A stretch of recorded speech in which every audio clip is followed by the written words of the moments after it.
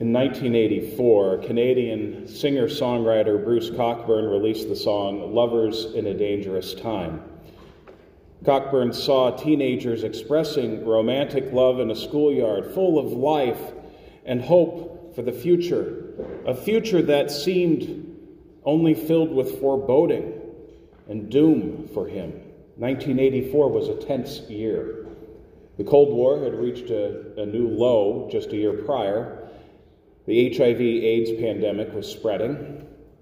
Cockburn's lyrics contrast hope and foreboding, expressing the overwhelming beauty for the one who loves, combined with the sense of being on the brink.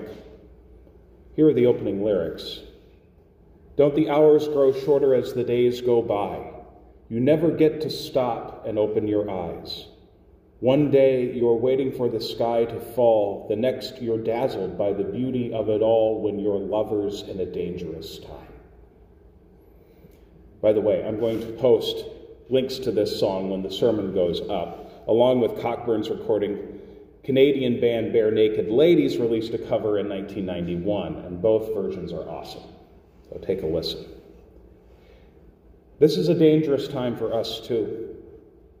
It appears we may be in this for the long haul. Social distancing, cancellation of school, cancellation of in-person worship services, and other activities. The federal government passed one $8 billion relief package and appears to poised to pass a $1 trillion one any day now. Meanwhile, even famous people and lawmakers are getting sick. We seem to be at the left end of the bell curve right now. With what the CDC has been saying, it is unlikely that we individually will remain unaffected. And yet, in this dangerous time, Jesus calls on us to be people who love God and love our neighbor first and foremost above anything else. It may be comforting, or maybe not, but it may be comforting to hear that the time of Jesus' earthly ministry was far more dangerous than our own. Remember last week's sermon. A pandemic of panic had spread throughout the religious leaders. With Rome's boot firmly on Judea's neck, the last thing the religious leaders wanted was some upstart like Jesus to bring destruction down upon everyone. Plus, they had their own interests to think about. Jesus spoke and acted against the institution of the temple multiple times. The last week, he's in Jerusalem, and Mark is filled with all of these preachings and all of these signs and all of these actions that are against the institution, the religious institution of the temple. Jesus threatened their meal ticket. In addition to that, these events took place, just to heighten the tension, these events took place during Passover week. And Passover, you'll remember, is a festival celebrating God's liberation of Israel from another empire, that of Egypt. Thousands of pilgrims, you can just imagine it, thousands of pilgrims are streaming into the city for Passover. According to Marcus Borg and John Dominic Crossan's book, The Last Week, Rome has prepared for any potential unrest by scheduling a show of force on the first day of the week. A military parade featuring centurions, war horses, and most notably, Pilate himself. Borg and Crossan further suggest that Jesus' procession and Pilate's procession were held at opposite ends of the city. The contrast couldn't be more stark. The military might of Rome, force exemplified, war horses, shields, gleaming spears, contrasted with the gentle Messiah, the one who rides on a donkey without bow, sword, shield, spear, military, any outward show of force at all. Truly is a time pregnant with tension, fear, and hatred, but also hope. It was definitely a dangerous time. And in that dangerous time with the world on the precipice, one of Jesus' enemies asks him a real question. Not a trick question like he's had up to this point, like the one about taxes that we heard about last week, or the one about the resurrection that immediately precedes this one that the Sadducees posed. This question, which commandment is the first of all, is really the question, what's truly important? What's truly important? As finite human beings whose span is like the flower of the field, thank you, Isaiah 40, for that image, what is really important about our paltry human lives? Jesus responds by quoting the Shema, which comes from Deuteronomy chapter 6, verses 4 through 5. Perhaps a proto-creed, a nice summation of the faith of Israel. Shema is a Hebrew word that means listen. Here's the quote. Hear, O Israel, the Lord our God, the Lord is one. You shall love the Lord your God with all your heart, and all your soul, and all your mind, and all your strength. The whole end of the faith of Israel is to love God. That's what all 613 commandments in the Torah are meant to do. They're meant to show Israel as a nation that does things differently, a nation that loves God, set apart for loving God, and with that, loving the neighbor. Speaking of loving the neighbor, then Jesus quotes an odd section of Scripture, at least for us. It's an odd section of Scripture for 21st century American Christians, but it's not an odd section of Scripture for him. Leviticus 19. Leviticus 19 is smack in the middle of the Holiness Code, which is a detailed set of laws about how Israel is to conduct itself so that it may be holy as God is holy. One of these commands is that the people of Israel are to love their neighbors as themselves. Love God, love the neighbor. That's at the heart of Jesus' teaching.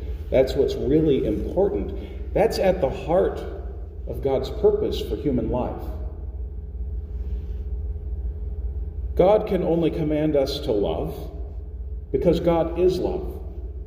God loves us and our broken, tired, exhausted, anxious world beyond expression. God is not an inaccessible, unmoved mover like Aristotle and others like him taught, but God is a mover who likewise moves. God moved over the waters of chaos in Genesis 1, decreeing light, order, and life. God heard the cries of his suffering people Israel and rescued them from slavery in Egypt. God heard the cries of his people and the prophets when their world ended in the 6th century destruction of Jerusalem. God saw a humanity crushed by sin's power, in captivity to death, and descended to us to himself in the person of Jesus. The command that called light out of darkness, the very word that brought creation into existence, took on human form. He took on human form to bring us out of our own captivity to sin and death, to bring us into his own royal family, to ensure that we have a place with him now and in the age to come. That's love. That is love. God loves us corporately as the church, and God loves you. Yes, you, individually, personally. Even in this dangerous, uncertain time, God in Christ assures us of his love for us. And here's where I should just end the sermon with a prayer and an amen, and we move on. And isn't that great? But there's another wrench that gets thrown into this. There's another story in our reading today. There's the story of the widow who gives her last 2 coins to that same broken and oppressive temple system. How is God showing love for her? After all, Jesus just warned about religious leaders who devour widows' houses. I want Jesus to rush up to her, grab her by both of her shoulders, and say, "Save your money! Don't give it to these jerks!" But he doesn't. He just notices her and her gift. What's going on?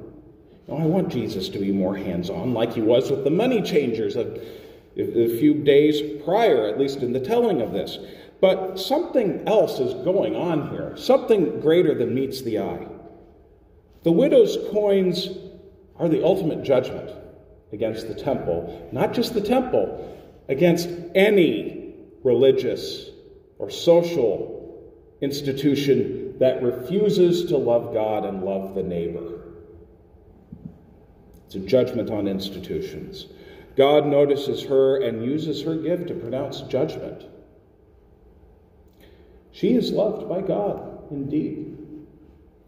God does not rob her of her agency in this situation. There's a brief story. A colleague of mine once knew about a woman in the congregation who was on a very limited means, but she was going to keep giving.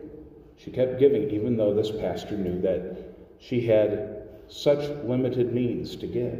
He said, "Doris," just for lack of another name, that's the name that popped into my mind right now. "Doris, you don't have to give this money to the church. I know that you're struggling as it is." And she said, "How dare you? How dare you tell me what to do with my money? I choose to give it to the church."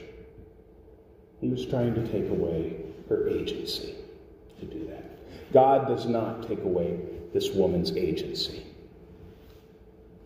She is a beloved child of God. And because God notices the widow, we're called to notice her too. That goes along with loving God, loving our neighbor, to love all of those we might overlook, to love those that are the most vulnerable. We're given this purpose. Loving God and loving the neighbor for life is our good news. This is an age that is often driftless. People don't know what the purpose is for their lives. But even now, as a dispersed church, God gives us this purpose. Jesus gives us this purpose. Love God, love the neighbor. And God can do that because God loves us with a love that will not let us go, even in our most difficult times. God gives us purpose. God gives us meaning to love as God loves, especially in a dangerous time like this. Let us pray. Lord Jesus, you called us back to the purpose of our existence when you named the greatest commandments.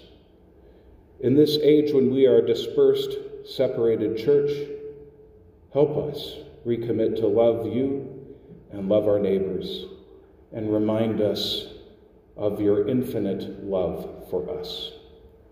Amen.